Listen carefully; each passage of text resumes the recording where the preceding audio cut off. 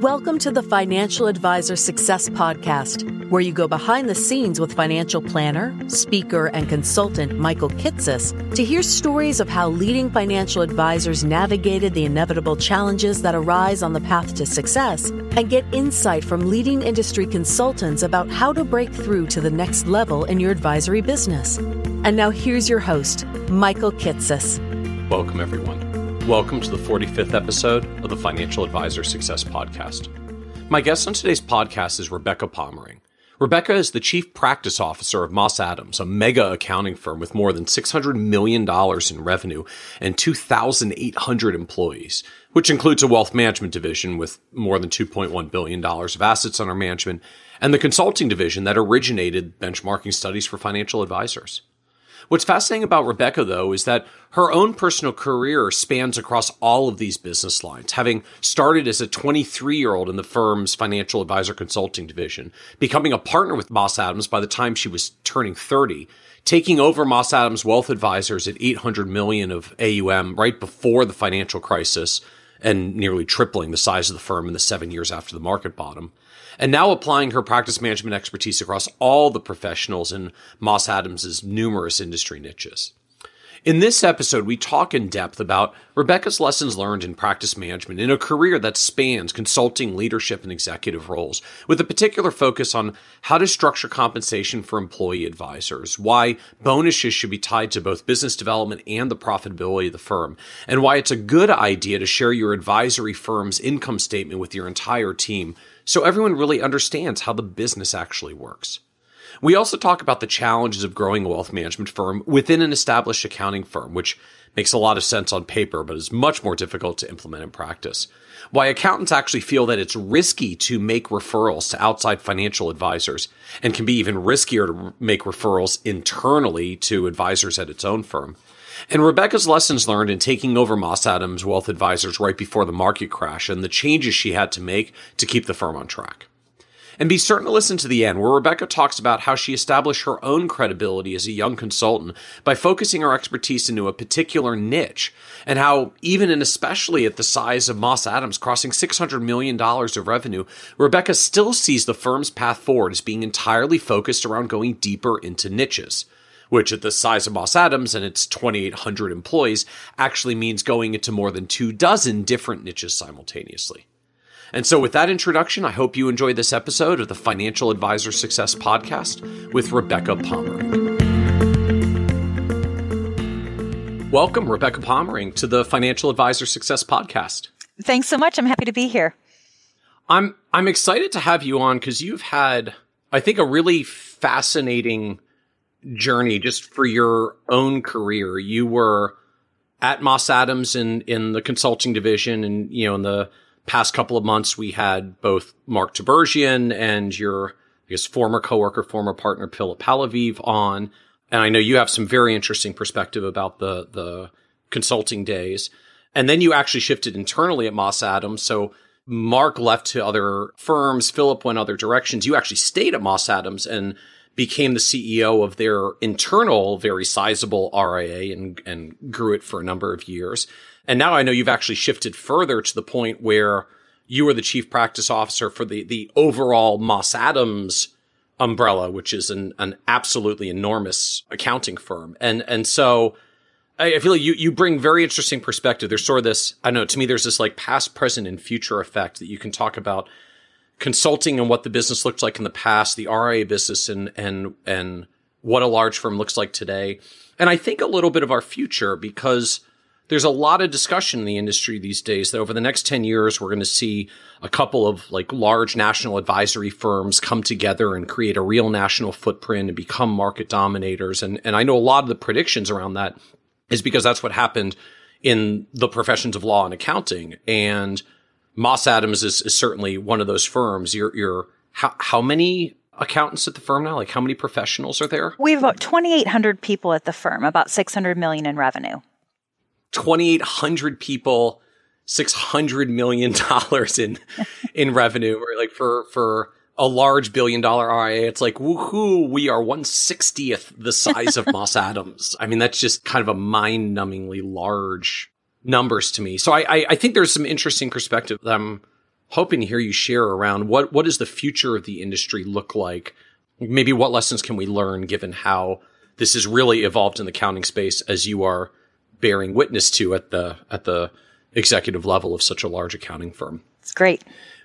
But let me start with kind of the present and the RIA. I realize it's technically not the present for you because, as we'll talk about a little bit later, you transitioned out of the RIA last year to take the higher executive role now that you have it at Moss Adams itself. But can you paint a little bit of a picture of us for Moss Adams Wealth Advisors? So the RIA division, like, what did you do there? Who did you serve? How did you size that business? Yeah, well, just a little bit of background on that business. So Moss Adams has been in business over 100 years as a public accounting firm. And back in 2000, Moss Adams decided that we needed to have an RIA to serve our clients. So a theme I think you'll hear from me over and over is, I think every time we put our clients' needs at the center of our decision making, it guides us in the right direction. And that's what Moss Adams did back in 2000 and said we either need to start an RIA or acquire an RIA, but we really need to be in this business to serve our clients well in an integrated way. And at that time, we ended up buying an established RIA practice here in the Seattle area. They had about $200 million of assets at the time and joined Moss Adams in 2000. That was actually a sizable firm back. Like $200 million in 2000 was actually a big firm. I mean, I've looked at your Moss Adams consulting studies from back then. The median firm was like $18 million or something. So $200 million is a big firm at the time. It was a good sized firm with multiple partners. They were at that time still affiliated with an outside broker dealer, but they were transitioning to a fee-based model back in 2000. But yes, they were a fairly evolved firm even at that time. And like I said, we had evaluated, do we start one up or do we go with something that's already established? And it ended up being the right direction to gain some instant scale in building that business, because Moss Adams was a sizable business at the time. And we thought we need to start with some scale in order to have the kind of presence that we need to serve our clients. And that started as a Seattle-based business. And then that RIA pretty quickly moved down the West Coast into some of Moss Adams' other locations. And so I'm just curious what that looks like. I mean, Moss Adams, what was the rest of the business of Moss Adams that they're creating this? I mean, we've seen CPA firms for 20 plus years saying, hey, we do all this tax and accounting work for our business owner clients. We should offer financial planning and wealth management for them as well. And then they go and do that. But I know Moss Adams is much larger than that. You're in lots of different industries all over the place. So was there a particular impetus to this? Like you had a group that was working with executives and said, hey, Price Waterhouse and Deloitte & Touche have these financial planning divisions for their high net worth executives. We should make one of those at Moss Adams. Like, was it that kind of shift, or just they went to your division, your consulting division, and said, hey, y'all are doing something with RIAs. It seems like they're growing. Do you think we should make one? And you said yes. Like, where does this come from? There were actually two impetuses. I'm not sure what the plural, two impetuses that got. I'm going with impetus. That got that started. And one is we served individual clients. So we did financial planning on the CPA side of the practice. So they did planning and felt like they were helping clients, individual clients, with their long-term planning, but then weren't in a position to help them implement on the investment side. And so they would sometimes craft those recommendations, but they really wanted a fee-based, high-quality option to implement. So that was one impetus. The other one, which is actually a little bit different than the Big Four strategy in this industry, or maybe it was Big Six back at the time, but the difference there was the vast majority of Moss Adams' client base is closely held businesses. So we do serve public companies, but the core of our business has always been closely held businesses. So as we saw our closely held businesses going through transition, our ability to serve those clients, we had helped them with the startup of the business, the building of their business, the building of value, and then we were helping them with the transition of their business. And while we could help with the financial planning component, that wasn't as deep an offering as we wanted on the financial planning side. And then we weren't able to help with the implementation. So we were carrying these families and their businesses so far in their evolution. And then, we couldn't continue to serve them after they sold their businesses. So we really felt like to complete that life cycle. And then, many of those clients, as you know, they sell a business. A few years later, they want to start a new one. The opportunity for Moss Adams to really serve a client through its life cycle and then through the multiple generations of that family, it was just such a great opportunity to enhance that comprehensive integrated offering as a firm that is pretty unique compared to other firms in our footprint.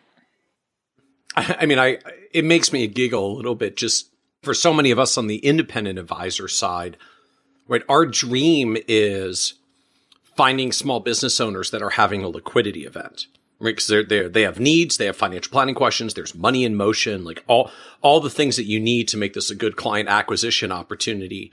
We're all struggling to figure out how to find them. And you're sitting there with Moss Adams like, oh yeah, we've been working with them for the past 27 years. In fact, we've been doing this for 100 years with small business owners. Like, oh yeah, I guess I see the synergy. Yeah, right. There's the synergy. What's really ironic though is I wrote a column for Financial Advisor magazine back when I was in the consulting side of the business. So in 2008, early 2008, when Moss Adams CEO asked me to consider moving out of the consulting group and into the RIA group to run that group, I said, gosh, no, I actually just wrote an article about how accounting firms and RIAs work together in theory, but it doesn't really work that well in application. I can't possibly take a job that I just said is the worst idea in the world. Like I do recognize, like you said, the theory of those two things fitting together and the theory I described of how to serve a client through their life cycle. It's not as easy in implementation as it looks on paper. It's the perfect business model.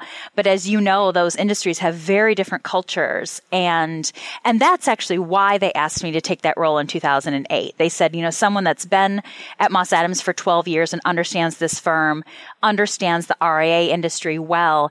They really wanted that role to be focused on how do we integrate that offering within Moss Adams and really allow that to impact not just how we're marketing, but how we're actually serving our clients, and how can we make sure that more of our clients are having that comprehensive integrated experience with Moss Adams. That was honestly my charge when I took over the RIA in 2008 was grow it and help it get more integrated within Moss Adams. And that actually relates to the role that's still the foundation for the role I have now that's broader across the firm, is how do we continue to really distinguish ourselves in the market by taking advantage of all these services that we can deliver as a broad accounting firm, accounting, consulting, and wealth management firm.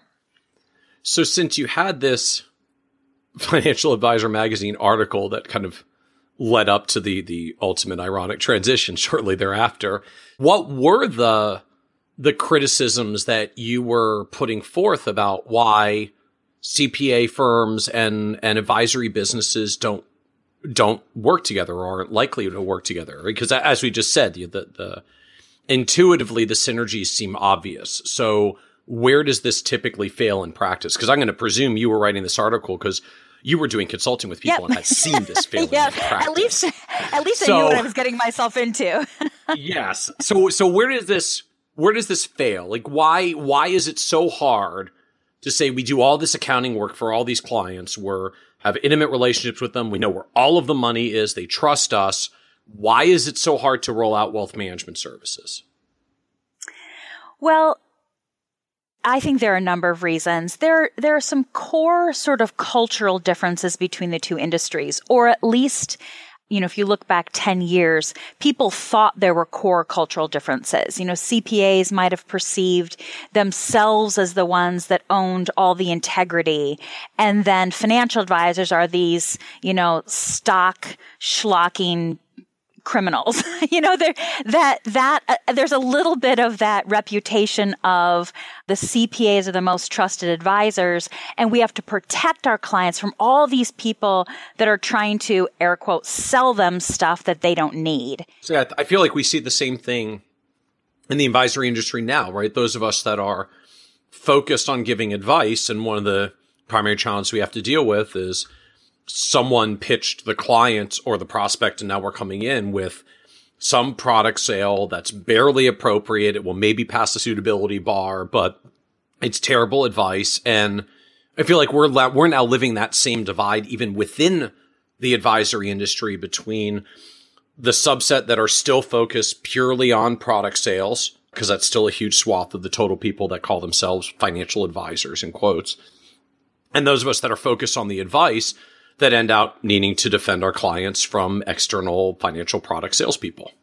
Absolutely. And I think we go to a lot of trouble to understand those distinctions between different types of financial advisors, but the rest of the world doesn't go to that much effort to distinguish them. And at least 10, 12 years ago, we're kind of lumping all of those things into one bucket. So when I wrote that article, I do think that was one of the kind of cultural underlying things. And I'm not saying, I'm certainly, as you know, I'm not saying it's true or that every CPA thought that or that it was true across the board or even true the majority of cases. But I do think that was one of the integration challenges was there's still that protective nature of CPAs, even when they're in the same organization, to feel like, I need to protect my clients I need to protect my client relationships above all else. We even saw it sometimes on the consulting side. So not even related to the RIA, but, we would have a CPA that wanted us to come in and help with a consulting project, and they still really want to hold on really tightly to that client relationship to make sure that they're protecting that client. They see that as their number one role. I think that's one of the issues. There's also, although accounting is a very old profession, they're not all that many years ahead of the financial advisory industry in their evolution towards working as teams. And I know that as financial advisors, we look to the accounting profession, the legal profession, when we started talking about building ensemble firms, a lot of that insight we got from seeing how other professional services firms had developed their teams. And I think that's so much right on the right track. But the instinct of, I need to control this, I'm going to get rewarded for what is mine, that is still maybe not pervasive in the accounting profession, but it's certainly not obliterated in the accounting profession. So while the structure might be in place longer in the accounting profession, that's still a challenge that people struggle with. So as firms try to integrate the wealth management side and the accounting side, there's still that, well, wait a minute, is this my client and I'm asking you to deliver some service to them, but I still own the value in this relationship. And so why would you be getting paid like you get paid on the RIA side when I'm doing all this work on the accounting side and charging for the hours that I bill? And I think that's another piece of kind of the underlying, there are some disconnects in those two business models. And I wouldn't say one is right and one is wrong. I actually think there's a lot each industry can learn from one another in how they realize value in client relationships. But you try and meld those two things together. And I'll go back to my very initial theme of if you put the client and what the client needs at the center, I think you end up always moving in the right direction. But frequently we look at, well, wait a minute, how are me and my people getting paid versus you and your people? And I think firms, as they try and integrate those services, sometimes get all wrapped up in the internal accounting. And believe me, accountants can get wrapped up in internal accounting. So can financial advisors. And it doesn't always make that integration seamless. So I think those are some of the challenges when I wrote that article all those years ago. And those are probably some of the challenges that Moss Adams was facing at the time. How do we actually deliver this? And how do we actually get the right team in front of every client all of the time? And, I've been working on that here for 10 years now, and it's something we continue to work on.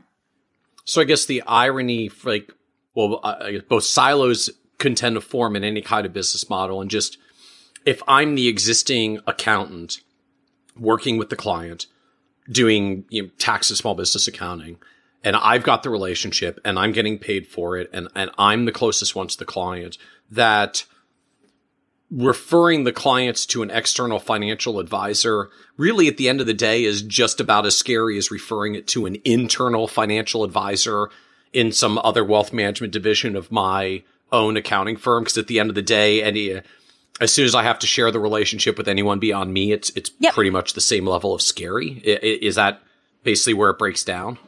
Yeah, I think that's true. And if I refer them to someone inside my own organization, I might even feel more responsible because that person has the same company name on their business card that I do. And then I'm taking even more responsibility than if I refer them to someone outside where it might feel like here are 3 names of people you might want to talk to. Then it's up to the client to make the decision, where if I say, I want you to meet my partner, Erica, she's amazing. I work with her. I think you're going to love her. Boy, that's a much stronger sense of responsibility that I have for that relationship.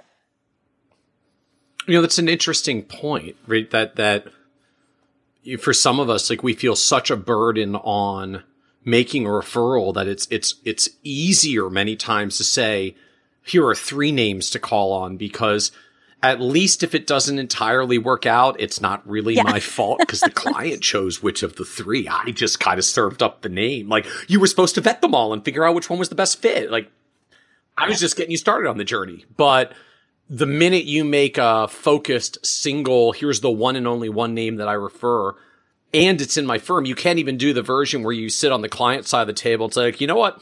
That advisor that you've been working with, like, it's not a good fit. You and I should fire that advisor and find another one. Like, you can't do that because the advisor's at your firm, because that's what happens when you do an internal referral. So it's an interesting thought that just all those dynamics about how referring other professionals into the picture, like the stakes that are actually involved when you're in a trusted advisor position in the first place, even if that was the accountant advisor, to refer a financial advisor is actually a very risky thing for that person.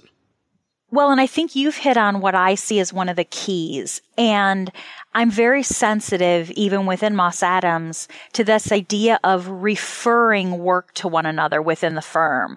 If that's what we're doing, I think we're missing out on the opportunity. We're really missing out on why we brought all these services together into one organization. Because like you said, we could make referrals to anybody. And actually, we could probably make referrals to people outside of our organization with a less of a feeling of personal responsibility. But if we say, what do these clients really need? They really need to be served by us as an integrated team from day one. Not, I've been working with you for 10 years and now I'm going to refer you to someone that also happens to work in my firm. It really has to be part of the team. The actual integration of the work needs to look different than if you were just referring to someone who worked outside of your organization. And I think that's the missing opportunity for a lot of organizations that are trying to integrate those services. It's not, if you're looking at it as an internal referral, I still think we have ourselves at the center of that equation. Because then what we're really saying is, I could probably benefit more from this service if I owned it in my own firm than if I referred it to people outside. Because if you're really putting your client at the center of it, you wouldn't implement it that way. You would say, welcome to Moss Adams. We're so happy to have you as a new client of Moss Adams. You're starting a new business. Let me introduce you to your team. Now, you might only need to work with 2 people on that team for the next 10 years, but you have a financial advisor on your team. You have an investment banker on your team. You have someone who specializes in, municipal fixed income. You have this broad team at your disposal because you're a client of our organization. And my job as the person that is closest to you is to help you navigate all those resources. And your needs will ebb and flow as you evolve as a business and as a family. And it's my job to make sure the right people from your team are at the table for the right discussions, but we're all part of your team from day one.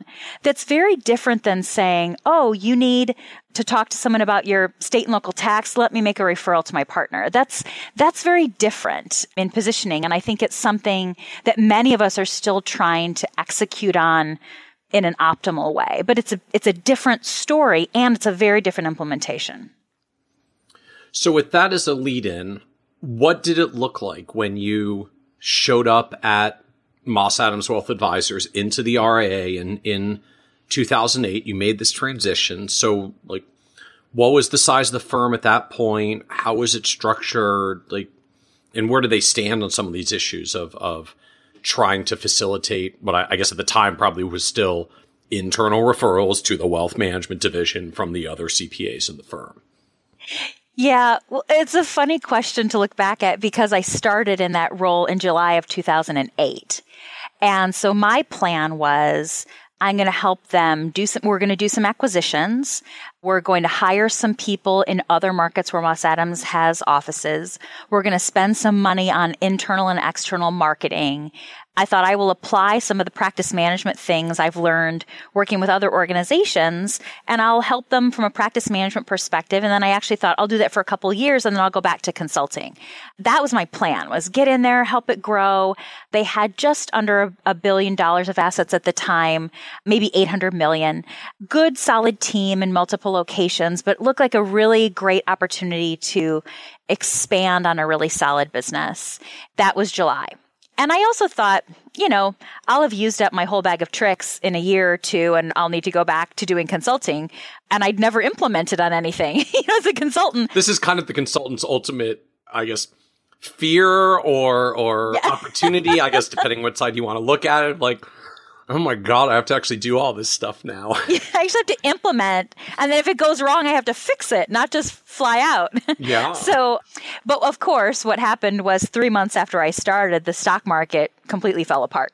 So my plan of I'll just go in and spend money and acquire things and hire people completely, of course, reshuffled that plan and that priority. And instead it turned in, like it did for everyone at that time, an imperative of how do we survive as a business while still taking great care of our clients who need us so much more now than they needed us 48 hours ago. And honestly, as an incoming CEO, that job felt much more vital at that point than I had pictured it being when I first started. And I pictured it being more of a growth role. It turned into how do we reshape this business model to preserve our team and really to bring comfort to our clients and to help them feel comfort that they're on the right page. And so it became a very different job than what I had originally envisioned. I cried a lot more in my first 6 months with that team than I think you're supposed to as an incoming CEO. It was for the whole industry, as you know, just a very traumatic time. And I was doing that as a new leader of that business. But I also think, I think very strong things are fused under intense heat and pressure. And some of the changes that we would have needed to make to that business over time, we were forced to make much more quickly. And we retained our people. We kept our team in place. Our client retention during that time was very high, but there were some things that we would have wanted to change longer term, like the structure of some of our teams, the incentive plan we had in place for our team. Those things we would have had to change. Our investment philosophy. There were things we wanted to change that we would have changed very gradually, that we felt like we had the impetus to change much more quickly because of what was happening outside of the business. And I do think it fused a very strong bond among that team that has allowed them to try new things and endure other business challenges in a much more cohesive way because of that intense bonding experience back in 2008. I wouldn't say I want to do it again, but I actually think the result of that was pretty strong. That, that group now has 52 people and about $2.1 billion of assets. So didn't only recover from the dip in 2008, but has gone on to build a really strong organization with great clients and a really exceptional team. So can you share a little bit more about some of the changes you actually had to make to keep the wheels on as 2008 unfolded? And I feel like there's a lot of discussion out there about what really happens to advisory firms the next time the big bear market comes along, and will everyone be able to survive? Will that kind of drawdown blow up some firms? What will they have to do to be able to pull through?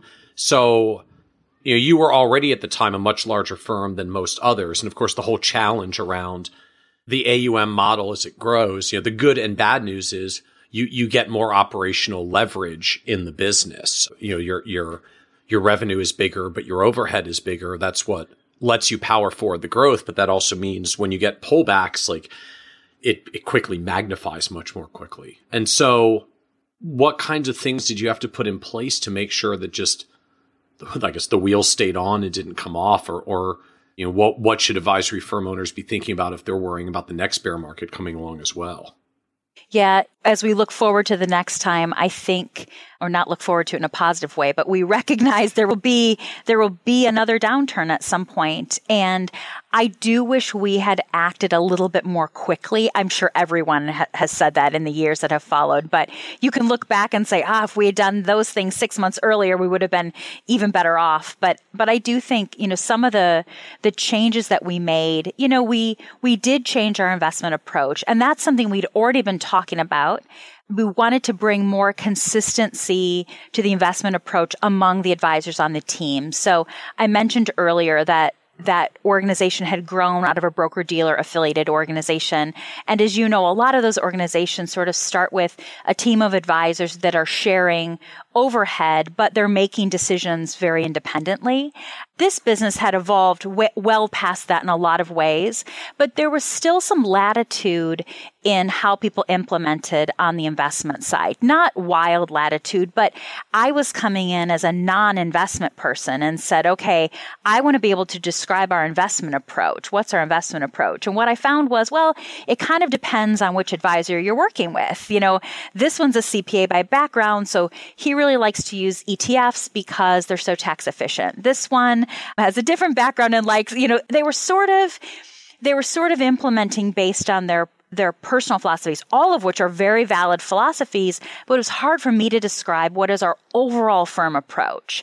So, and then I'm imagining like the market's falling. You say, we need to get some communication out to the clients about what's going on. And you go, well, we are going to have to write 12 emails for 12 different advisors because the 12 different advisors all do different things and they don't own the same stuff. So you can't message the clients quickly because you can't just write one investment commentary. You need to write 12. Yep, absolutely. But of course, in good times, it's hard to look at those 12 people and say, hey, let's make a shift. Let's all get on the same page, because they're all saying, no, thanks. Things are good. I like this story I'm telling and my clients like it. It's working well for them. And maybe all 12 approaches in your example, they're all working. We just don't have one common cohesive vision about what it is we're trying to do. So that's the kind of change that was much easier to accelerate on the heels of a down market, when we could come together as a team and say, gosh, this isn't efficient, like you were saying. We can't have a firm communication that goes to clients if we're taking slightly different angles on these issues. And it's important at that size of an organization to be able to have a cohesive, compelling story, which does mean there are people whose preferences and desires and philosophies might not fit with that model. If you're someone who really wants to hear a stock tip on the radio and come in and implement that in your client portfolios, that's not what we're going to do. And if that's the business you want to be in, there isn't a long-term fit between your philosophy and our philosophy. So those discussions are really hard. And those are the kinds of things that we got to accelerate, that we were forced to accelerate, and we needed to accelerate and had the excuse to do so in that market. So if the advisors often were kind of at least running their mini silos around their investment process and what was comfortable for them, did you also have, I guess is often the other common challenge for firms that grow up that way, advisors are all getting compensation tied to their revenue under management, and was that a comp structure in place that you were working with as well? And was that something that you had to change as the financial crisis came through? It wasn't, luckily. They were about 2 years from having made that transition already. So they had already gone through the transition of, if you're the primary advisor, you get X percentage. If you're the secondary advisor, you get Y percentage. That had been their comp model, but they had already changed that after they had joined Moss Adams. So they might have made that transition in about 2006. So they were getting paid like salary plus bonus kinds of structures. Yes. Yep. And the partners in that group were being paid like business owners, like any other partner in the firm. But it's interesting you mentioned that, because even though they were a couple years off the heels of that, as anybody out there that's gone through that transition knows, it takes more than a couple of years to get that out of your mind and out of your blood, and to establish that trust of, well, are you sure we're not going to go back to that model? Am I really safe if I transition clients to other people?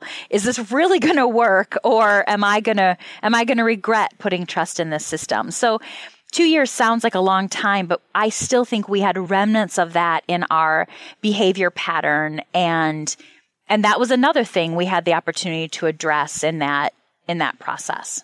Well, so then I'm imagining for the flip side, great news. We got away from a revenue-based compensation and into a salary structure. And then the revenue goes down in a bear market. And you're thinking, well, if we were still tied to revenue, then all of the advisor compensation would have gone down in the bear market and we could have saved some costs. Now we have to pay people salaries and the AUM revenue is declining. So did that make the problem worse in a bear market that you didn't get the natural dampener of, hey, at least if we pay a percentage of revenue, when the market declines and the revenue goes down, so does the advisor comp? Yeah, I do think it did make that one dial a little bit more challenging, but I still think the underlying advantages of having been on that system, having already worked our way out of the percentage of AUM pay structure, allowed us to more quickly rally around what we needed to do as a business and do for our clients. Where I think if people had still been on a percentage of what they managed, I just think that by nature drives individualistic behavior. And what could I do to preserve something, to preserve my compensation?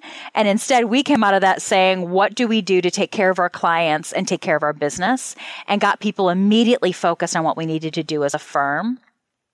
I think that there were missing pieces when we made that transition from a percentage of AUM payment to our advisors, in that we didn't have a lot of incentives in place or bonuses in place that were related to our business performance, especially for non-partners. I mean, the partners in the practice at that time and still today, their compensation is directly impacted by the profitability of the business, of course. But for everyone, because they literally share in the profits. Yes, exactly. So they care a lot about profit margins. Exactly. Yes. But for the rest of our team, there weren't a lot of triggers for them to understand how that year was going to impact their opportunity for their compensation to grow or their opportunity to earn bonuses. We didn't have a strong business development incentive plan in place at the time, nor did we have really defined expectations around how we wanted people to contribute to ongoing growth. So I think having those things in place before the market downturn would have helped us recover more quickly, because it would have been very clear what people needed to do to help the business grow.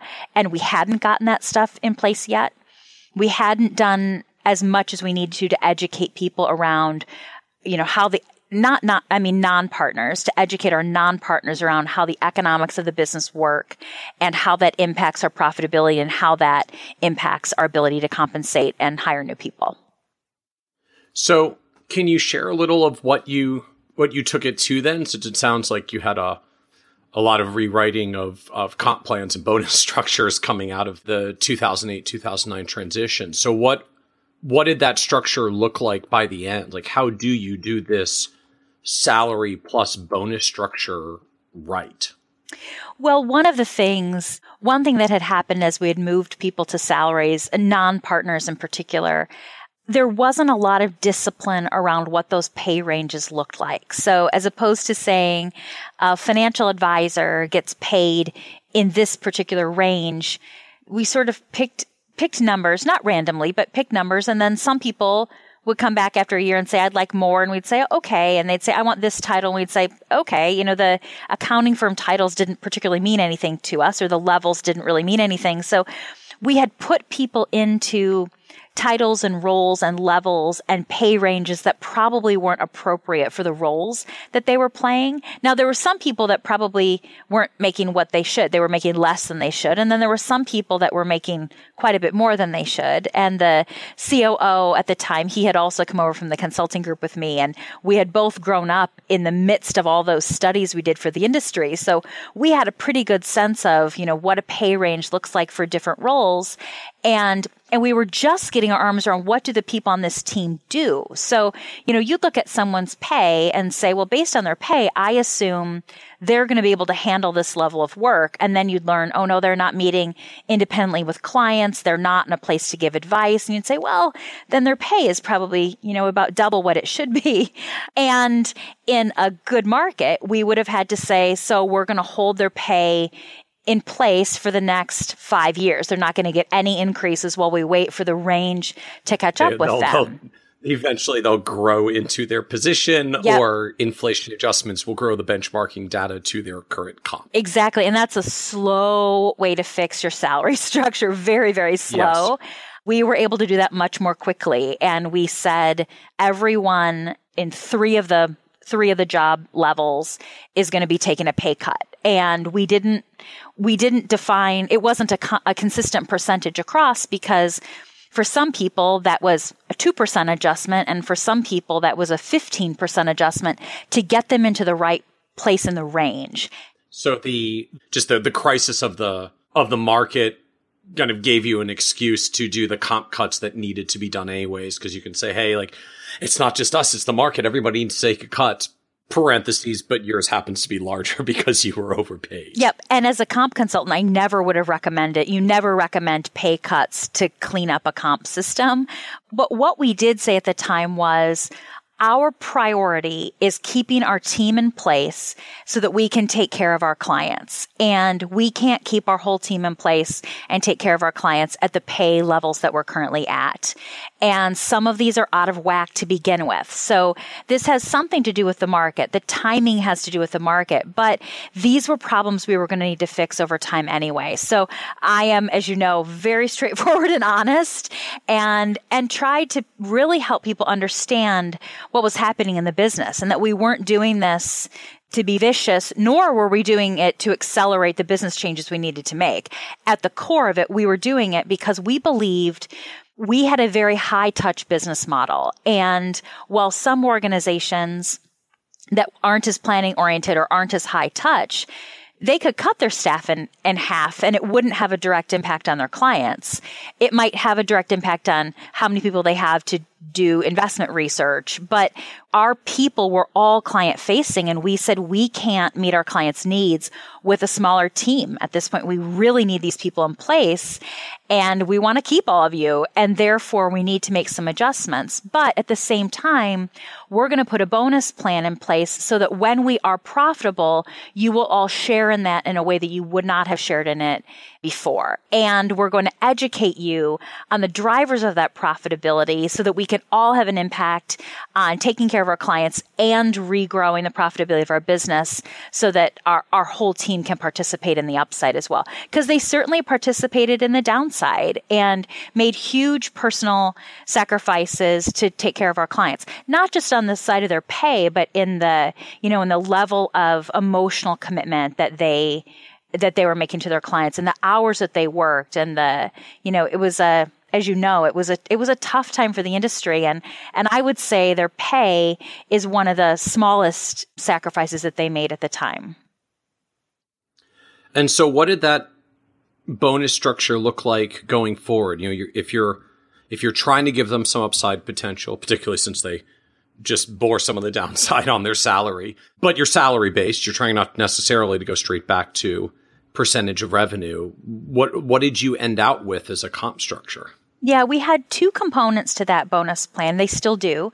So the first one is related to the profitability of the firm, and that everyone in the firm participates except for the partners. Since the partners are already participating in the profitability, this is a pool that's just for the non-partners in the organization. So at this point, that's about 45, 46 people that participate in that component of the plan. And that includes administrative assistants all the way up to senior managers, which is the level here just below partners. So everybody participates in that plan. And what we do at the beginning of the year is say, we need to hit a certain profit hurdle to really be profitable as a business. So to cover our overhead, because we're part of an accounting firm, there are some expenses that we have to cover associated with that. So we calculate as a dollar amount, we kind of have to clear this hurdle before there is excess profitability to share.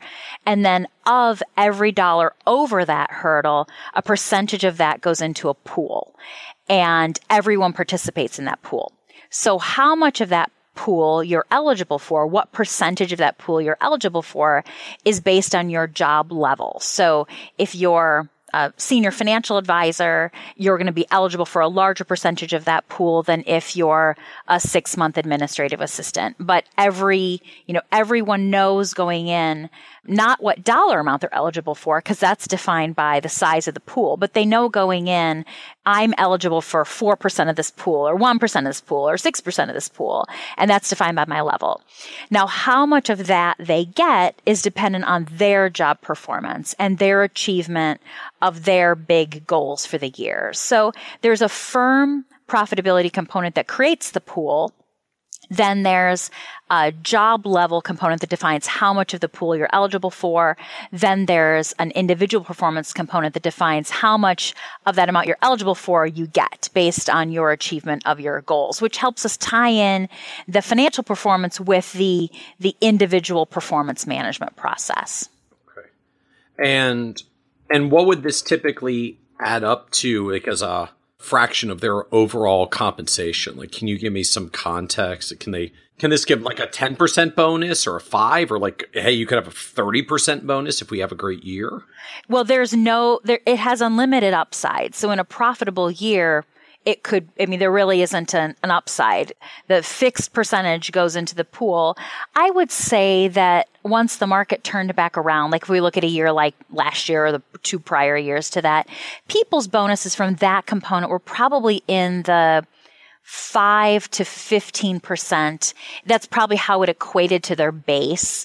That wasn't a calculation we looked at very much, what percentage that ended up being of their base. But that's what I would guess that piece came out to be if we had a profitable year and someone had hit all of their individual performance metrics and they were, at a senior level. But those metrics, those individual goals that they needed to hit to achieve, to maximize their bonus potential, weren't related to how much revenue they managed or how much business they developed. That was purely related to other job goals that they had to accomplish in that given year. Well, I know one of the criticisms around that kind of model is that the people who get the bonuses don't control the profitability. Really, like I can maybe impact revenue development.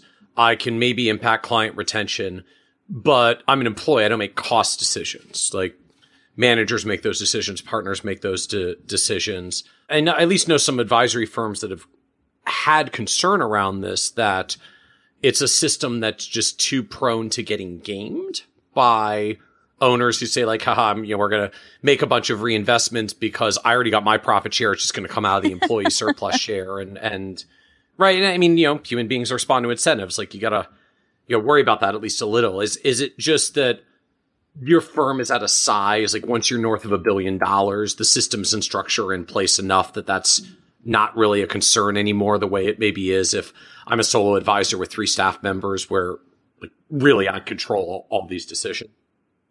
No, I think it's still a concern. It's still something you have to have the right culture to implement. And I think, especially as a large organization, people could say, well, the partners are going to do whatever they can to spend that money so they don't have to pay me.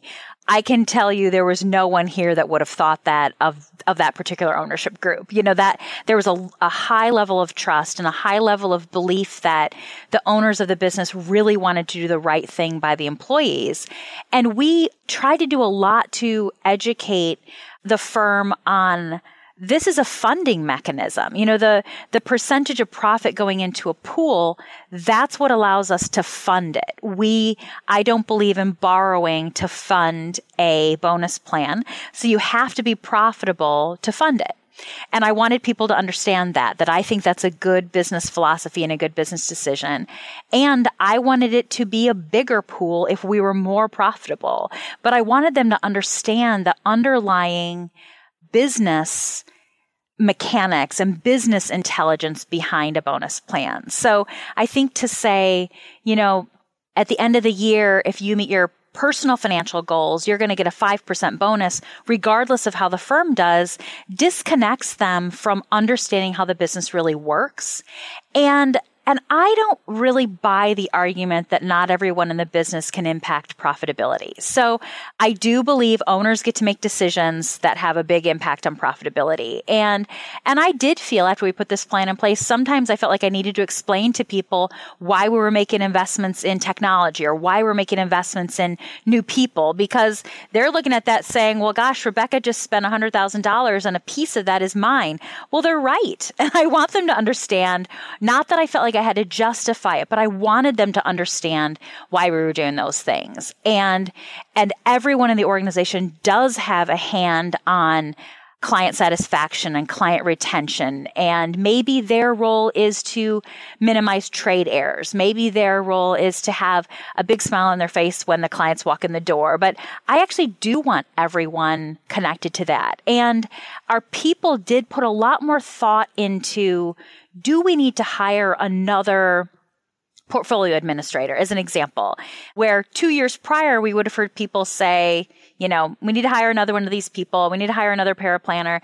Not that they started not wanting to hire, but they were much more thoughtful about, well, are there things that we could do to improve the proficiency of our team before we hire? Or are there roles that could be filled in a different way to kind of maximize how we're using the people that we have?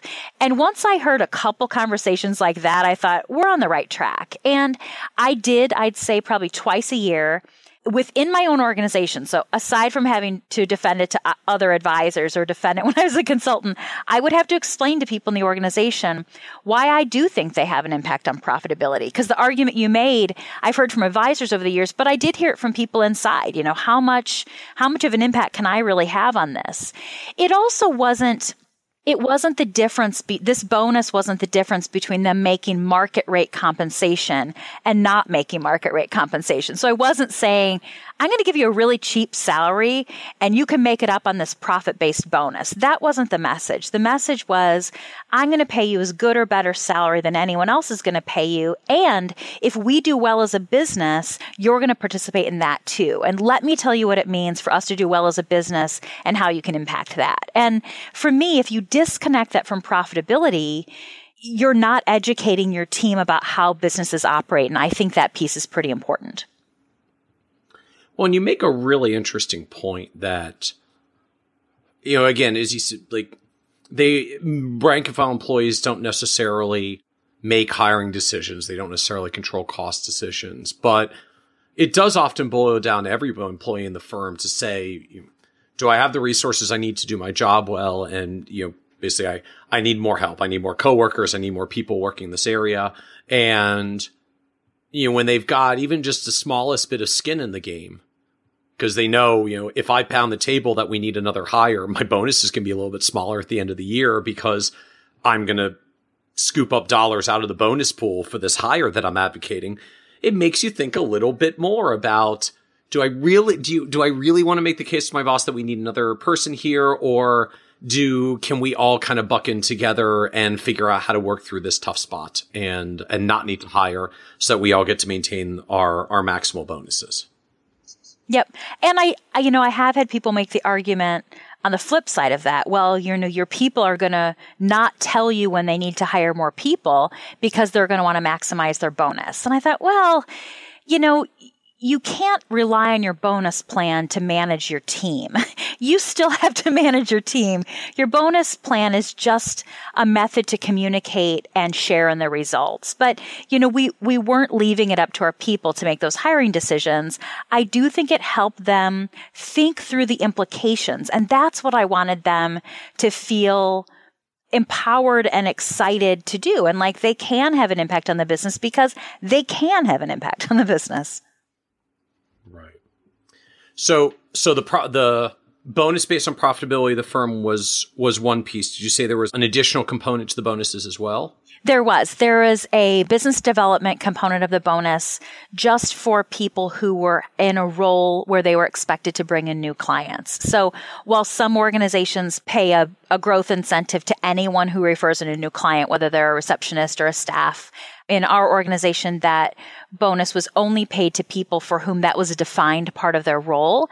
And that was also not paid to partners. So that was just paid to our 2 levels of advisors that are not yet partners, but are expected to or asked to bring in new clients.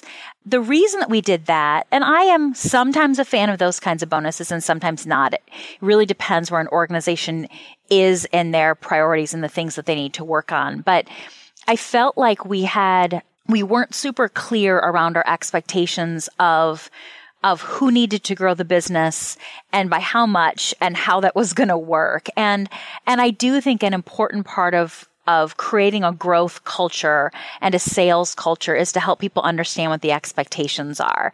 And when our partner group sat down and talked about our philosophy around our incentive plans and our bonus plans, we talked about, well, do we think a financial advisor, so let's say a 5 or 6 year person who's independently working with clients and they're a CFP, but they're still kind of early in their career, do we think one who is bringing in a lot of new clients, creating new relationships, should they get paid more than someone who's playing the same role but isn't bringing in new relationships? I think that question is the first question firms need to ask before they put in a business development incentive. And we said they should. We do think that a non-partner who's creating new growth for the firm should make more than someone who isn't. But they shouldn't make vastly more. We don't want the person with strong technical skills who's supporting client relationships to make $50,000 a year, while someone with similar technical skills who's bringing in new clients to make 10 times that.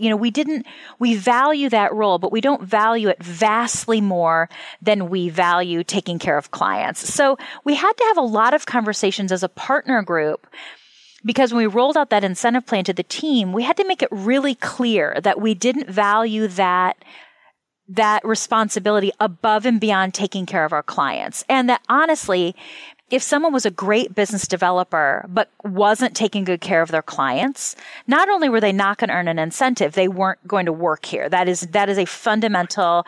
Everyone here has to be really committed to taking care of our clients at a really high level. And they can't do anything that would dilute that, whether that's develop business or anything else. So we had to be really clear with ourselves and with our team before putting in that business development incentive, because we didn't want to reshape ourselves as a business development sales organization. We just wanted to tweak people's sense of responsibility to grow the business and the rewards that they received for doing so. So that again, and we didn't want to pay our people a low base and a high incentive for growth. We said, again, we want to pay them market rates salary and a kicker if they can help grow the business. So that wasn't going to be the majority of their compensation like it has been for some people that grew up in other parts of our profession. So we wanted to remain consistent with that primarily salary and then a firm-based bonus and then a growth-based bonus if you're creating new opportunities for the firm. And so again, that makes me wonder, do you have a sense as to what that comp would typically add up to relative to, would you bonus it relative to base? Would you bonus it relative to revenue that they brought in? How do you set this number and give context?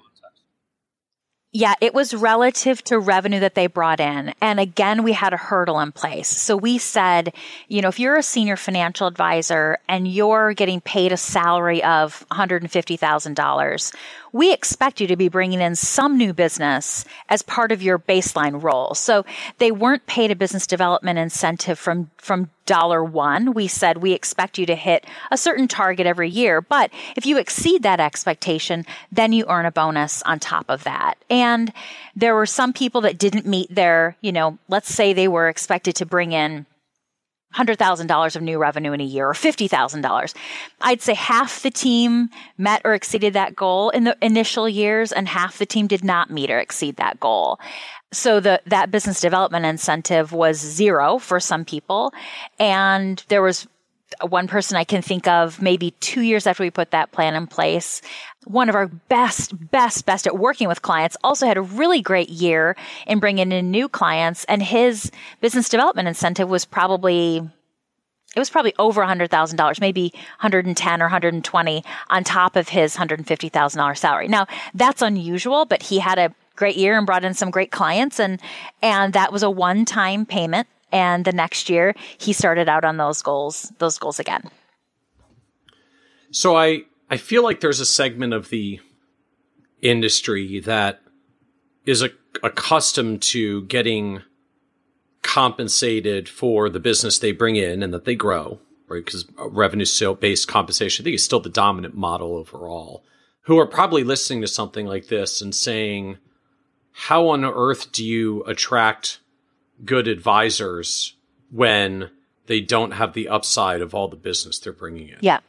Well, they do have upside. They just have a baseline expectation when you expect them to meet first. So, if someone brought in $1 million of new business in a year, they're earning business development incentive on, the 900,000 of that were over their hurdle.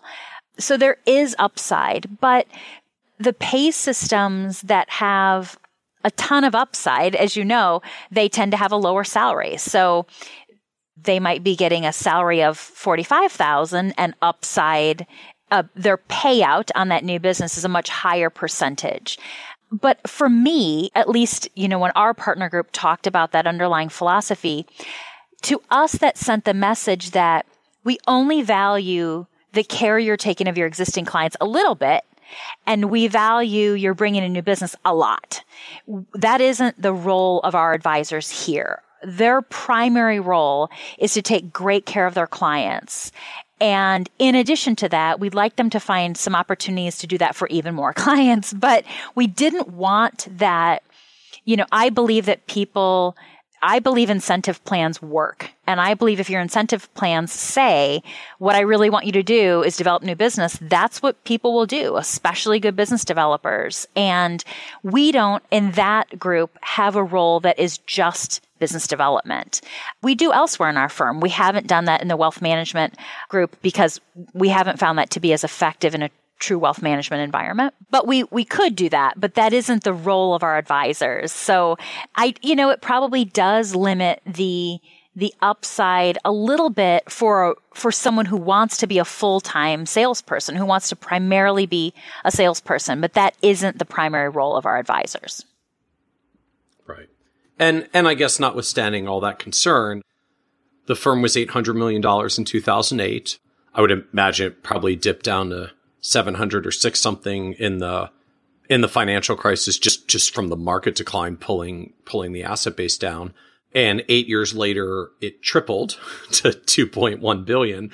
So apparently new business was still coming in from somewhere. Well, and I also think, I would say that pay philosophy, there are other pay philosophies that would allow us to recruit more advisors. But I don't think they would necessarily allow us to recruit better advisors or better advisors for our clients and our business model. But, when I was running the RIA, and I'm sure Erica, who runs it now, has a similar experience, we get calls a lot from advisors that are interested in roles with Moss Adams. And when someone's first question is, well, tell me about your payout grid.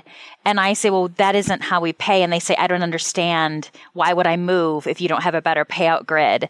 It's a really quick conversation. Thanks so much for calling. Appreciate your interest in the firm. But if someone says, I'm looking for a model where I can offer really comprehensive integrated services to my clients with an independent, high quality investment approach as part of a really strong team, they don't ask about a payout grid, or at least if they do ask, they're really interested to know how we've overcome that business model. But it does mean I would have extended conversations with 1 out of 20 people, not 19 out of 20 people that are really looking for that business model.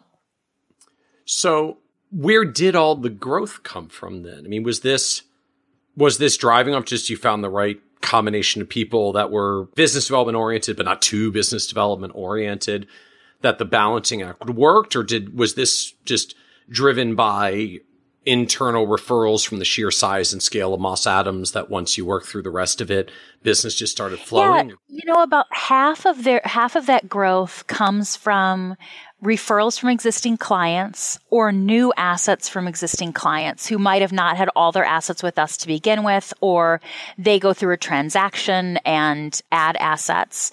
The other half of that growth on an annual basis comes from brand new clients. And of those brand new clients, some of those are coming in, just from off the street, but most of them are coming from other Moss Adams relationships. Either we're going to market with Moss Adams with a comprehensive offering, or a client is working with Moss Adams and the Moss Adams person says, "Hey, I want you to meet this other person who's on your team."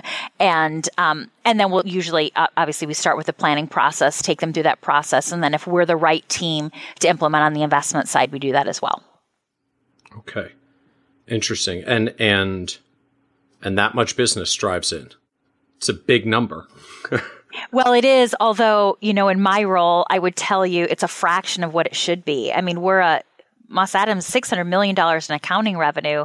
The opportunity, the number of business owners that we serve, and the number of those right now, over the last 5 years, the number of those that are going through transactions, meaningful transactions, it's a huge, huge number. So $1 billion of growth is a lot, but I'd like to see that continue at an increasing pace, because I see that as a metric of, are we really delivering that comprehensive integrated solution that I talked to you about earlier? If we're involved in those client relationships early in their business life, then we're naturally working with them throughout that life cycle. I'd still say we're at a fraction of where I think we should be in delivering on that. Interesting. Even as big as the number has become now. Yeah. Well, so before all of this, you were in a world of consulting with Moss Adams. So can you take us all the way back to the beginning? Like, how did you come to Moss Adams in the world of consulting in the first place? Well, I actually started with Moss Adams at 22. So out of school with a finance degree, and I worked as a controller at a root beer company for about 6 months, and then joined Moss Adams in the consulting group. And I started in the group that was doing benchmark studies and industry research. So that's really where I started. We had a financial management software, and we helped people do benchmarking and did research studies across a broad range of industries. That was back in 1997 when I started with Moss Adams. And it was probably about a year later that I started working with Mark Tibergien on the first Financial Planning Association benchmark study. He was on the board when the IAFP and ICFP came together, and really felt like those kinds of business benchmarks. He had been involved in business benchmarking with banks and bankers that were trying to understand the underlying economics of businesses when they were making loan decisions. So he had a background in that as well. And I started working with him on that study when it was brand new back in 97 or 98. And that very quickly, as you know, when you have data in hand, it very quickly led people to ask, okay, if that's what my ratio should look like, how do I get there? Or if that's what that's what profitability means, and that's what I want mine to look like, how do I get there? So that very quickly led, and Mark had been a management consultant for a long time. That's always what he had used that data for. But that really kind of started that foundation of how we were applying that data to the financial planning industry to help people understand the business structure and underlying business economics of running a business. And I say business very deliberately because a lot of people got into financial planning or even investment advice and didn't have a strong foundation in place for what does it mean to run a business. So while we were never advising people on investments or financial planning, we were really trying to help on the how do you run a business side. Yeah. And we had Mark on the podcast in the past as well, episode 5. So for those who want to go back and listen, just kitces.com/5 for episode 5. I mean, it was fascinating to me because, as we mentioned earlier, I guess no disrespect to sort of smaller advisory practices, but I mean, truly back then, most of them were practices. The median firm was, I think, less than $20 million when the business was getting started, which is actually still a a pretty decent income for a solo advisory firm. But, now the median is almost 10x that size in the independent RIA community. And it's just amazing to me how those benchmarking studies just documented the growth and the evolution of the entire RIA model. And I kind of feel like the entire fee-based model, because while it started in RIAs, now the BD community is adopting that as well. And I think we're going to see the same evolution in the broker-dealer environment as more and more firms grow larger fee-based practices. Yeah, it is fascinating to look back at some of those early studies and see how far the profession has come and how much more dedication is given to the business side of the business. It's been a really incredible evolution. So it's the late 1990s. You're 23 and doing benchmarking studies. So what was your role? Were you immediately into supporting on some of the consulting work? Were you actually like roll up your sleeves and get up and get into the data, like on that side of it? What were you doing when you got? Actually, a funny story. My very first job, I told you we ran a financial management software package that related to the benchmark studies. My very first job when I was hired here was to do technical support for that software package. And that was 1997. I hadn't had a computer class in college. I'd had like an Apple IIe or something. I really knew very nothing about computers.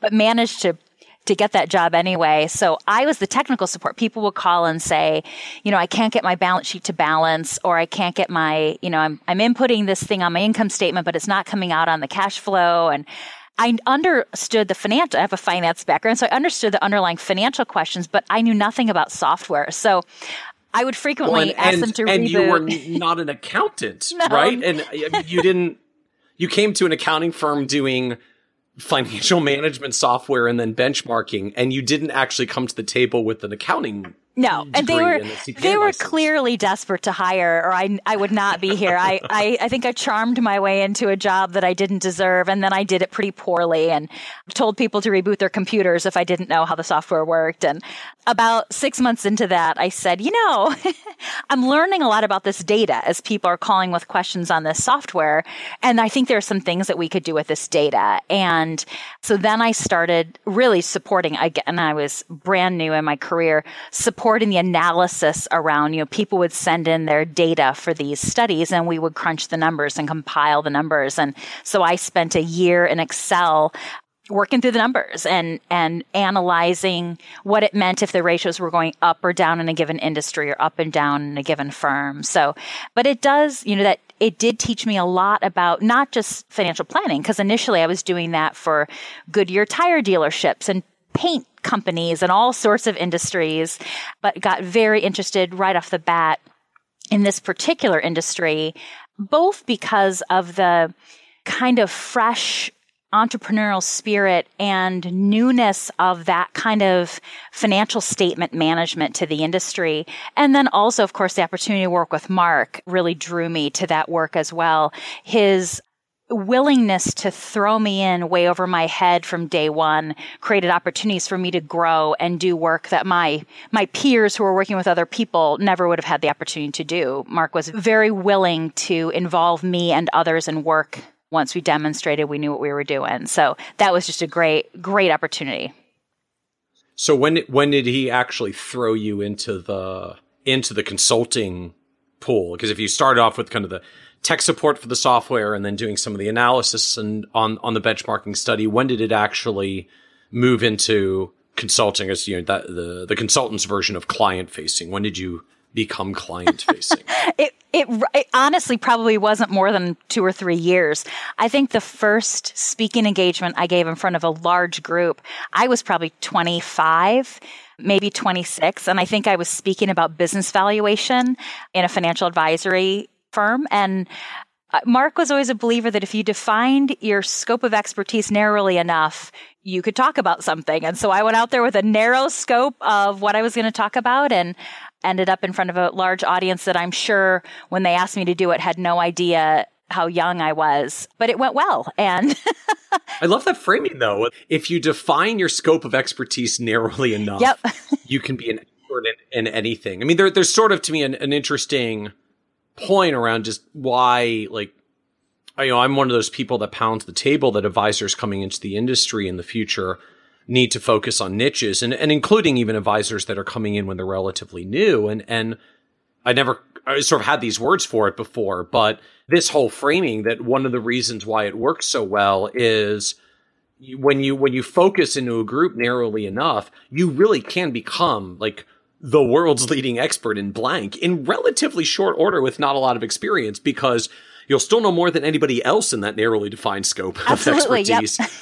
And that's enough to be an expert. Yeah, it was absolutely the key to my opportunity to grow and participate in very interesting opportunities very early in my career. Was one, the fact that I was defining that area of expertise pretty narrowly, and B, Mark he never put me in positions to give advice on things I wasn't qualified to do. So he also cared a lot about our clients and wouldn't have put me out there if I wasn't prepared. But he also lent me a lot of his credibility early in my career and said, never introduced me as, this is Rebecca. She's the peon that crunches numbers behind the scenes. He said, this is Rebecca. She's my colleague and she's specialized in these areas. Or, if you need advice on compensation planning, that's really more her area of expertise than mine. He did that very early in my career, including when I didn't know any more about that topic than he did, or not even half as much as he did. He lent me a lot of his credibility, and that forced me to figure out that topic pretty fast, because I wanted to do right by him and do right by the clients. And I wanted to know what I needed to know to be able to give the clients good advice. So that was a great partnership from the beginning. Well, and it resonates for me as well. I had a similar opportunity just a few years into my career. I was working in an advisory firm, and since I was the guy that liked doing all the nerdy analysis stuff, and I would actually read prospectuses, I became the office's annuity expert because I was the one that actually read all the prospectuses. And it led to a point where any of the advisors in the firm, when they were dealing with something on an annuity related issue, I got called in and I was the one that would talk to the clients, and I would talk through all of the weird complexities of the annuity contracts of the day. And this was kind of the early days of guaranteed minimum income riders, guaranteed minimum withdrawal riders, when they were very new and no one understood how they worked. And it was that very specific domain of expertise that let me get some of my first experience facing clients and actually trying to be a competent advisor, albeit with a narrowly defined scope of expertise. But I was an expert in that area, and it was what gave me some of the confidence to be able to do it, and ultimately what helped me drive forward to expand and build on my career further, was just having a focused area and having advisors who were very much my senior bring me into the room as he's the expert on this. And you worked your tail off to be the expert at that. It was I think that's the other key to it, is it's someone lending you their credibility, and then you working your butt off to earn that and be the expert. Yeah, and then I read like 5,000 pages of prospectuses to make sure I actually had that expertise. Better you than me. But I have to ask though, this is a very male-dominated industry. You're coming in as not just a 25-year-old telling advisors how to run their businesses who might have been doing it since before you were born, but you're a female in a male-dominated industry in that position. I just have to ask, like, what is that like? Was gender an issue in this as well? Was it not really problematic because Mark was there as well, and so advisors behaved themselves? Like, what happened when you were in those positions? I definitely would say that gender was a factor, and in some cases it helped me. There were times when, an organization needed a new board member and they said, we need to find a woman. Who's a woman we could add? Or when my firm, we want more women on the executive committee. I know that created opportunities for me earlier in my career. I got a scholarship to college that was only available to women. It has helped me along the way in multiple instances, including when I was building my client base, or if I was speaking at conferences, which was a big part of building our practice. A client like Schwab would look at their roster of speakers and say, well, if we really need a woman on stage, who could we ask? Well, let's ask Rebecca. She's up for anything. So, there are times when I think it created opportunities for me. There were absolutely times, and I would have clients say, you remind me of my granddaughter. And I knew they weren't saying... Not even my daughter, my when I was in my 20s, yeah, I don't hear that anymore, but I did hear that when I was younger. And they didn't mean, I have so much confidence in the advice that you're giving me because you remind me of your granddaughter. They didn't mean it meanly, but it certainly puts that edge on, I need to be more professional and I need to be more, maybe even less friendly than I normally am. I need to smile less. I need to lower my tone of voice. I need to act very grown up. And I feel like as I've matured in my career, I get to be more my authentic self, where when I was younger, I tried to act like a grown up for 10 or 12 years until I actually felt like a grown up.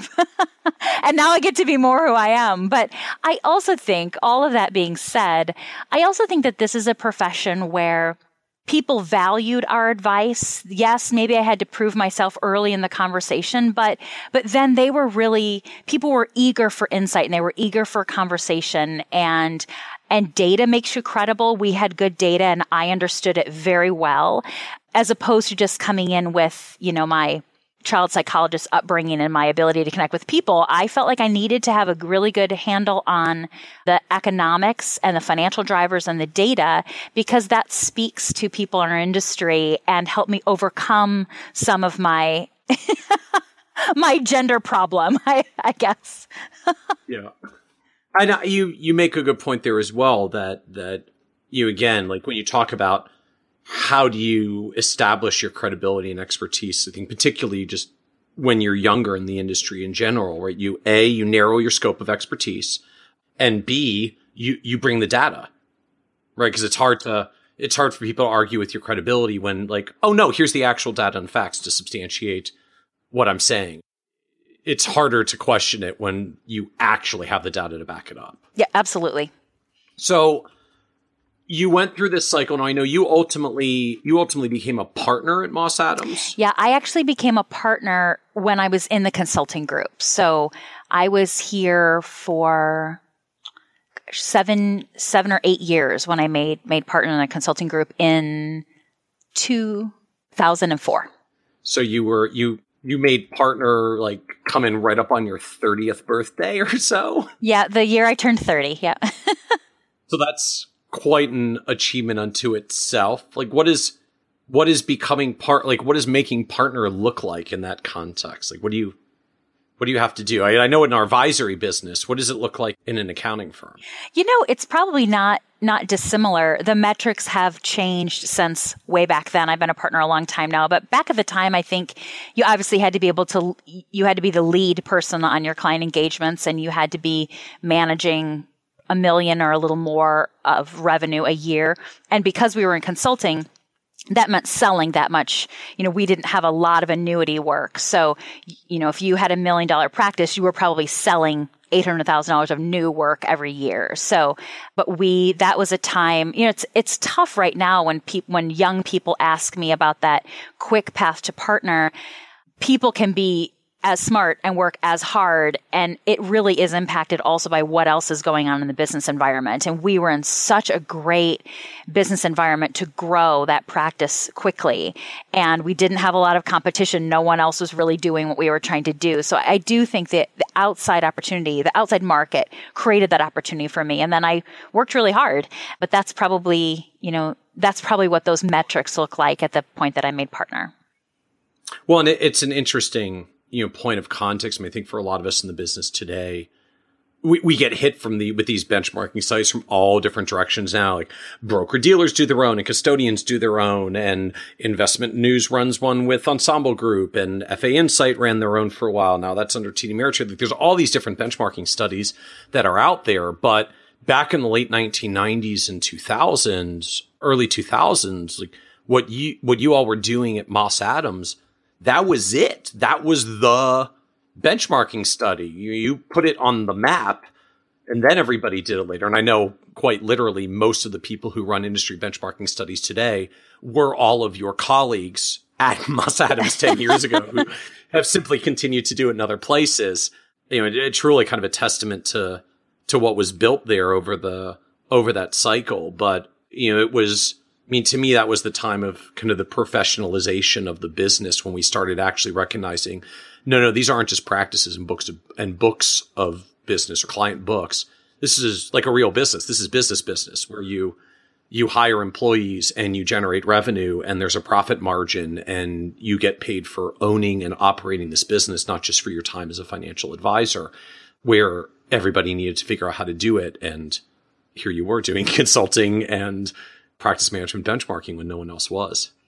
Yeah, it's good to be in a business when nobody else is doing it. It allowed us to grow quickly at a time when advisors were really, eager to professionalize, and we worked with some great outside organizations. The FPA and SEI stepped in as a very early sponsor of that study that really helped it gain some traction. And, we had a lot of good partners that helped us get that content in front of advisors. And it was a group effort for sure, but it did create a lot of work for us at Moss Adams, which was great for those of us that were growing in our careers and were willing to work hard and get out there.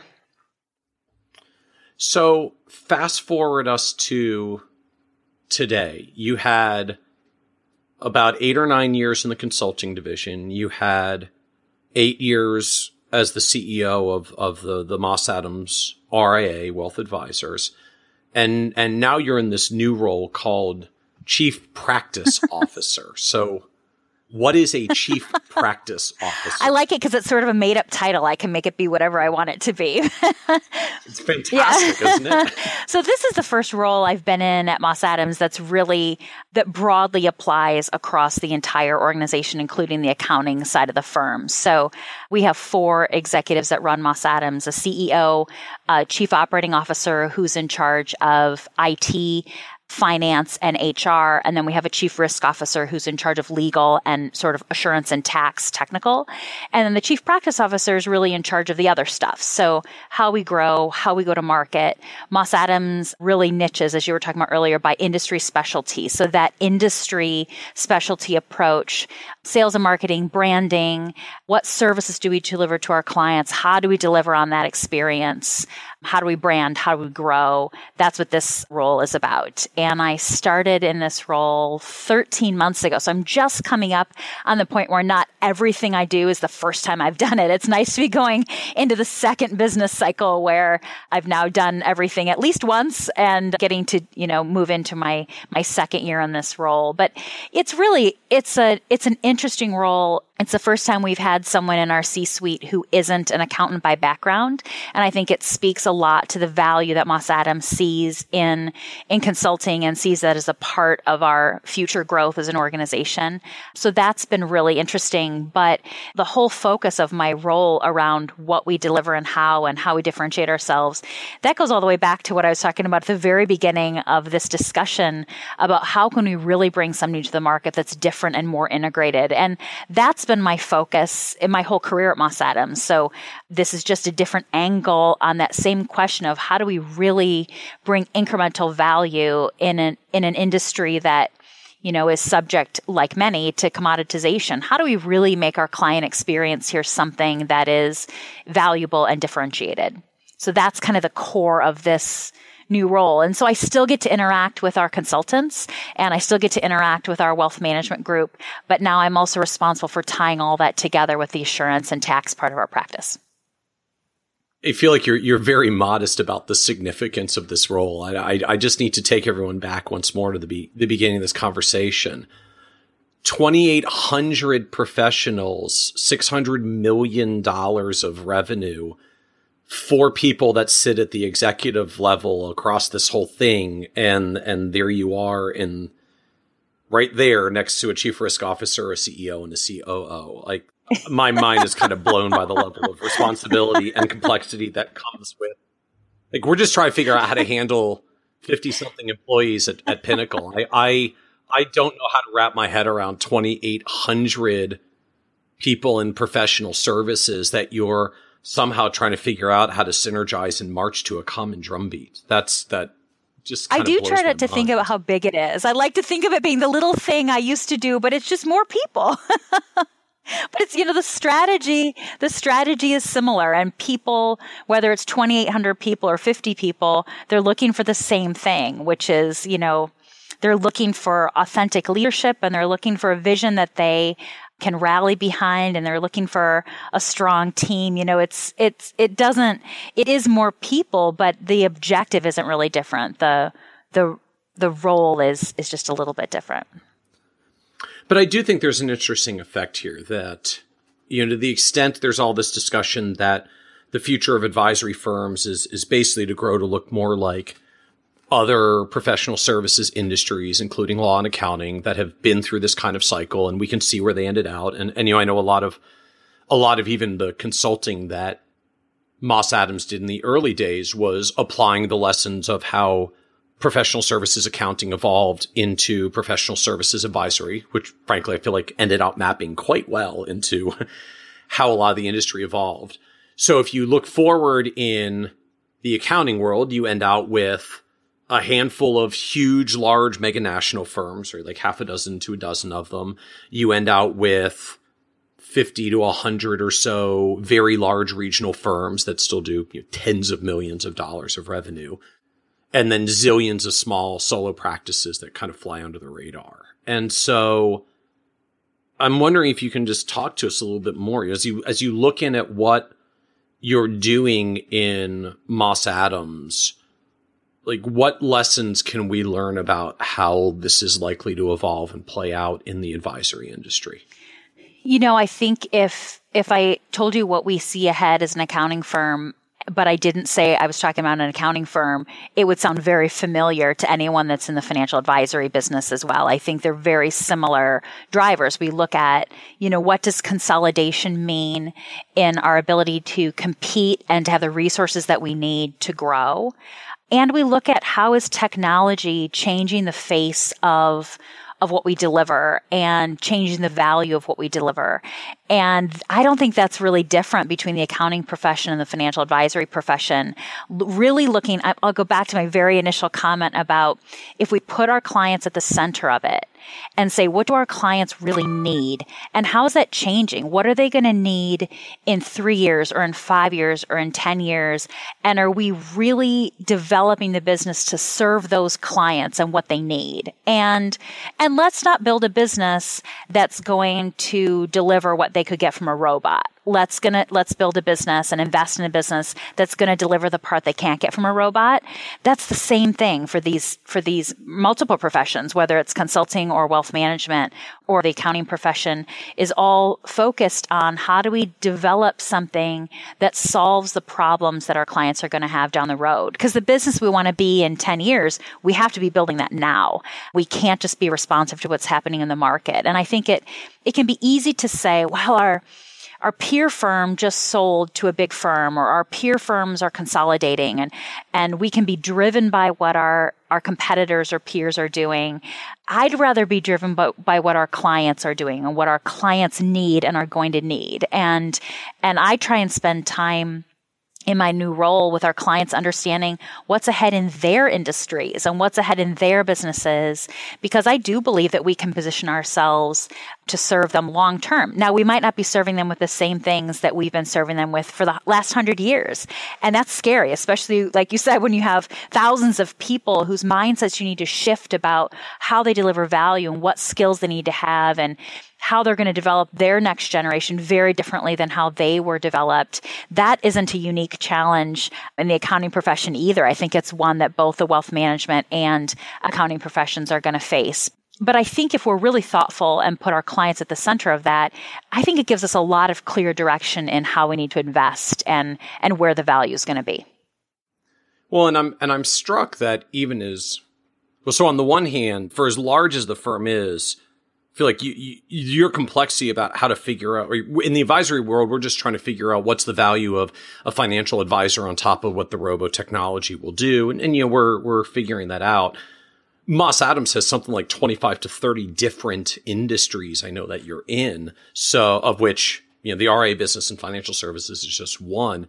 So are you going through this kind of effect, just one industry after another? You just have to take a look in each one of these and say, okay, what's the value that the accountant adds on top in this industry? What's the value that the accountant adds on top in this industry? And just, you have the same challenge we do. You just do it 28 times. We're just trying to do it once.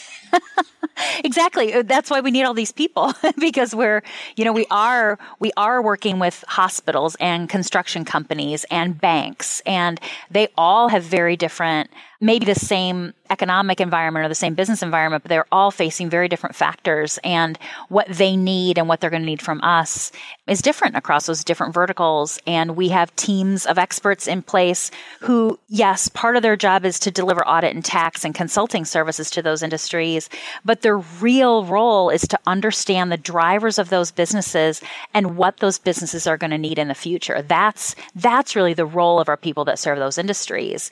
Not that the audit and tax isn't important, but really having our thumb on what's happening in our clients' industries and how can we serve them and be increasingly relevant, not defensively relevant in the future, but increasingly relevant. Because that's what we valued all along, are those relationships we have with our clients. And that's still going to be at the core. Just the service offering, I believe, is going to evolve as our industries evolve. And like you're looking at robo-advisors, boy, there are pieces of audit and tax work that are also going to be computerized and technologyized and roboized over the coming years. We're in the exact same situation of having to really look at what is the value on top of those things and how do we reshape what we're delivering based on how the client needs are going to change. It does strike me, though, that Moss Adams, when I literally look at like the homepage for the company, I just see this giant list of niches that the company is in.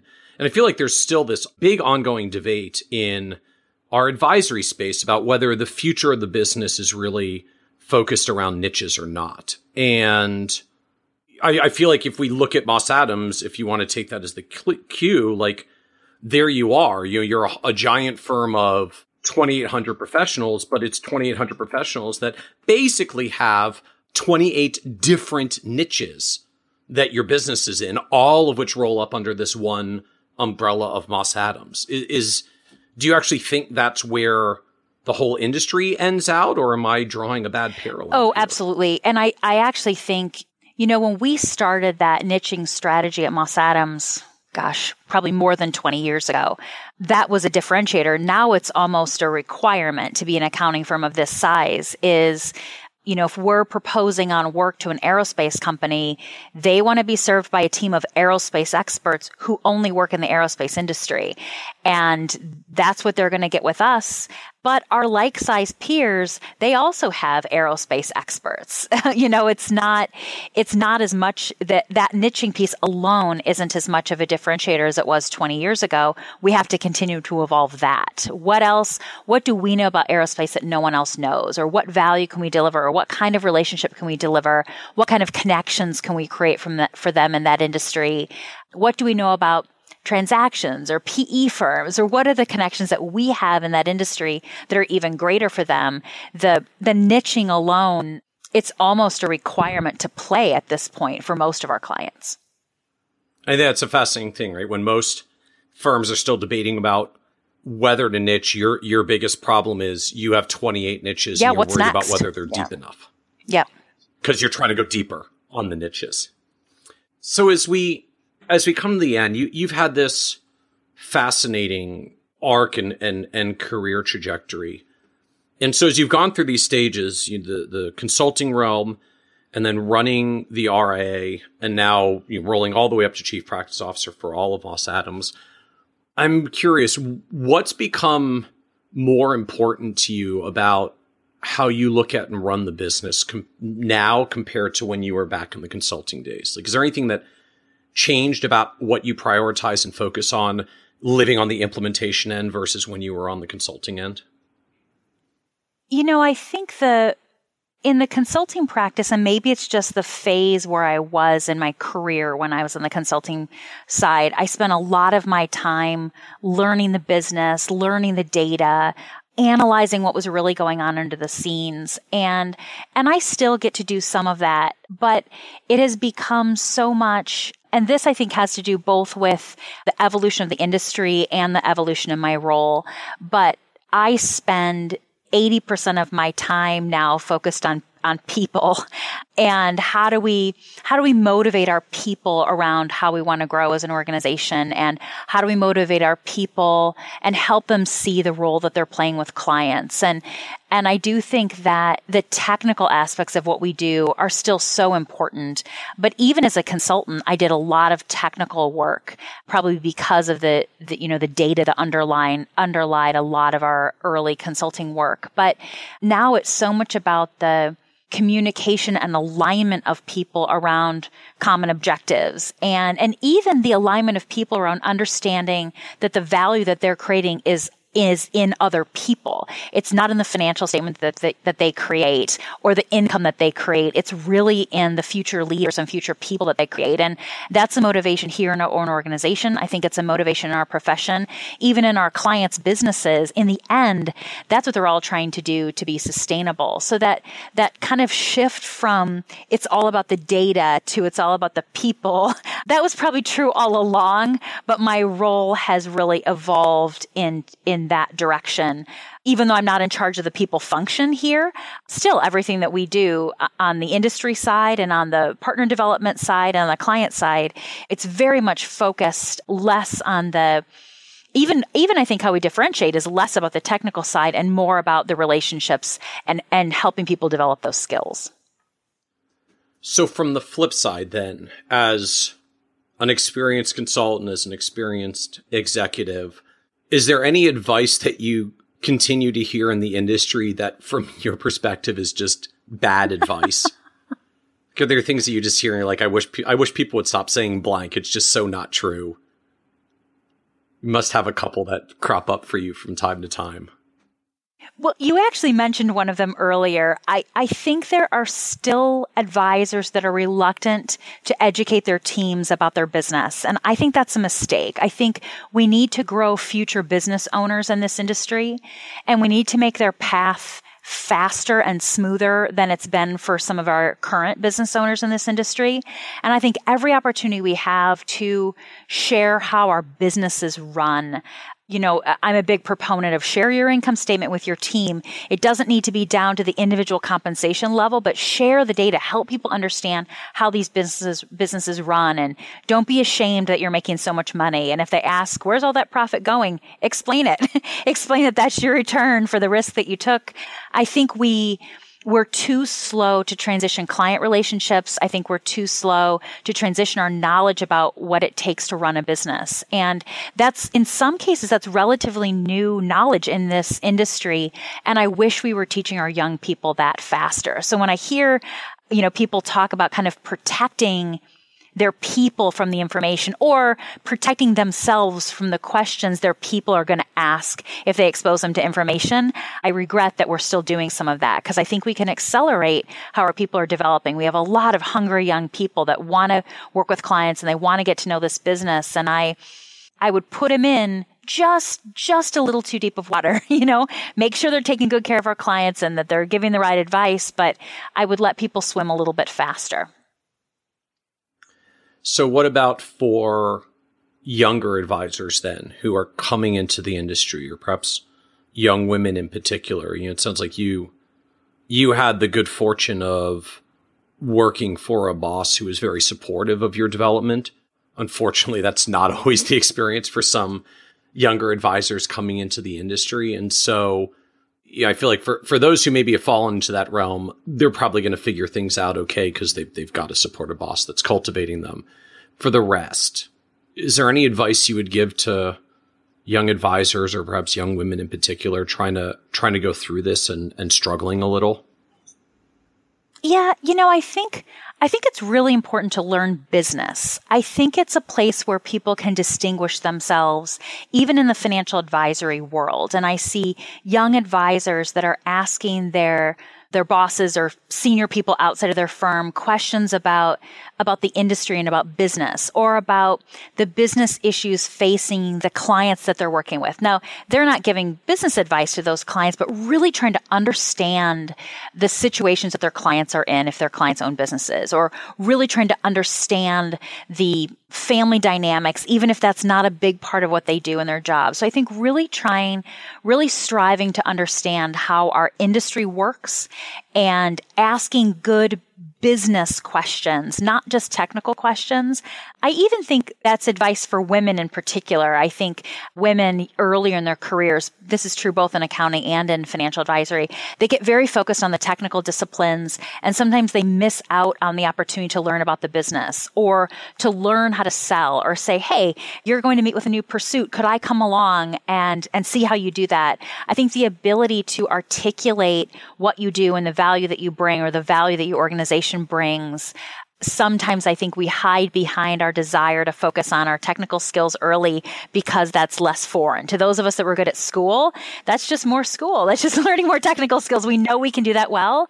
And I think where we really need to take risks and learn new things and cultivate skills that we didn't get into being a financial advisor because we wanted to learn how to sell. Those are the skills that are going to help us not just grow our business, but also help us deliver value to more people. We have to be able to tell our story. And I think the ability to do that, those two things, learn about business and learn how to tell the story, which if it weren't such a crude concept, I would say learn how to sell. I think it's really important. It's the same thing. Learn how to tell a story. Learn how to articulate the value of what you do. I do believe even today, that's why we have fewer women advancing to the more senior ranks in these organizations is a lot of them have built really good technical skills, but they don't think they are good salespeople or they don't think they want to sell, but they do want to solve problems and they do want to take great care of clients. And that's, I want people to sell because I want them to be able to do that more, take care of more good clients. Well, and I think it's worth noting for those that want to learn how our business works as well. You actually wrote a wonderful book on this a number of years ago with Mark called, well, I guess you did Practice Made Perfect and then Practice Made More Perfect, which is the extension to it or the update to it. So we'll make sure we put a link out to that in the show notes as well for people who are interested. So this is episode 45. So if you go to kitces.com/45, we'll make sure we have a link in the show notes out to Rebecca's book as well. Thanks, Michael.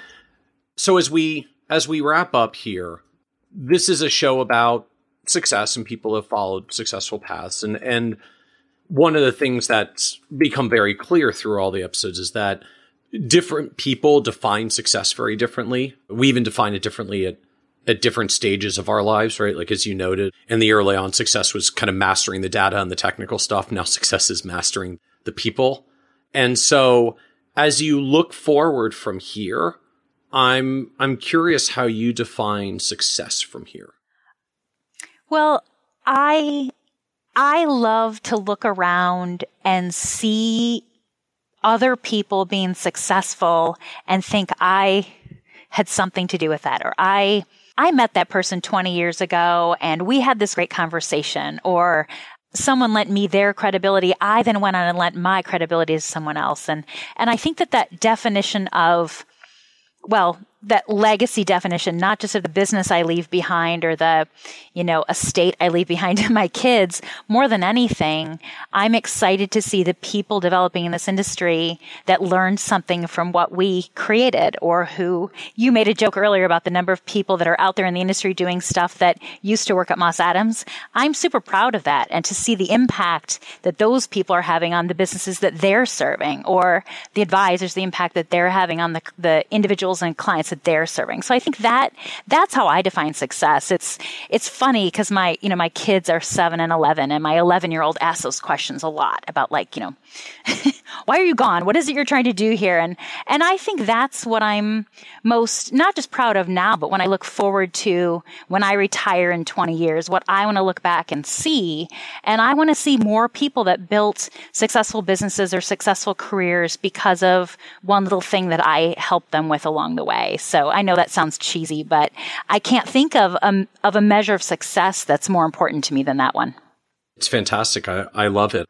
I hope what we share in the podcast here maybe helps you extend that a little bit further and impact a couple more people who hear this. I'm happy to have had the opportunity. Thank you so much for joining us, Rebecca. You bet. Thanks again. Want even more ideas, tools, and resources on how to break through to the next level of success as a financial advisor? Check out the leading financial planning industry blog, Nerd's Eye View, at www.kitces.com, where Michael covers the latest practice management trends and financial planning strategies. And by joining the members section, you can earn IMCA and CFP continuing education credits, along with exclusive member content. Get it all now at www.kitces.com.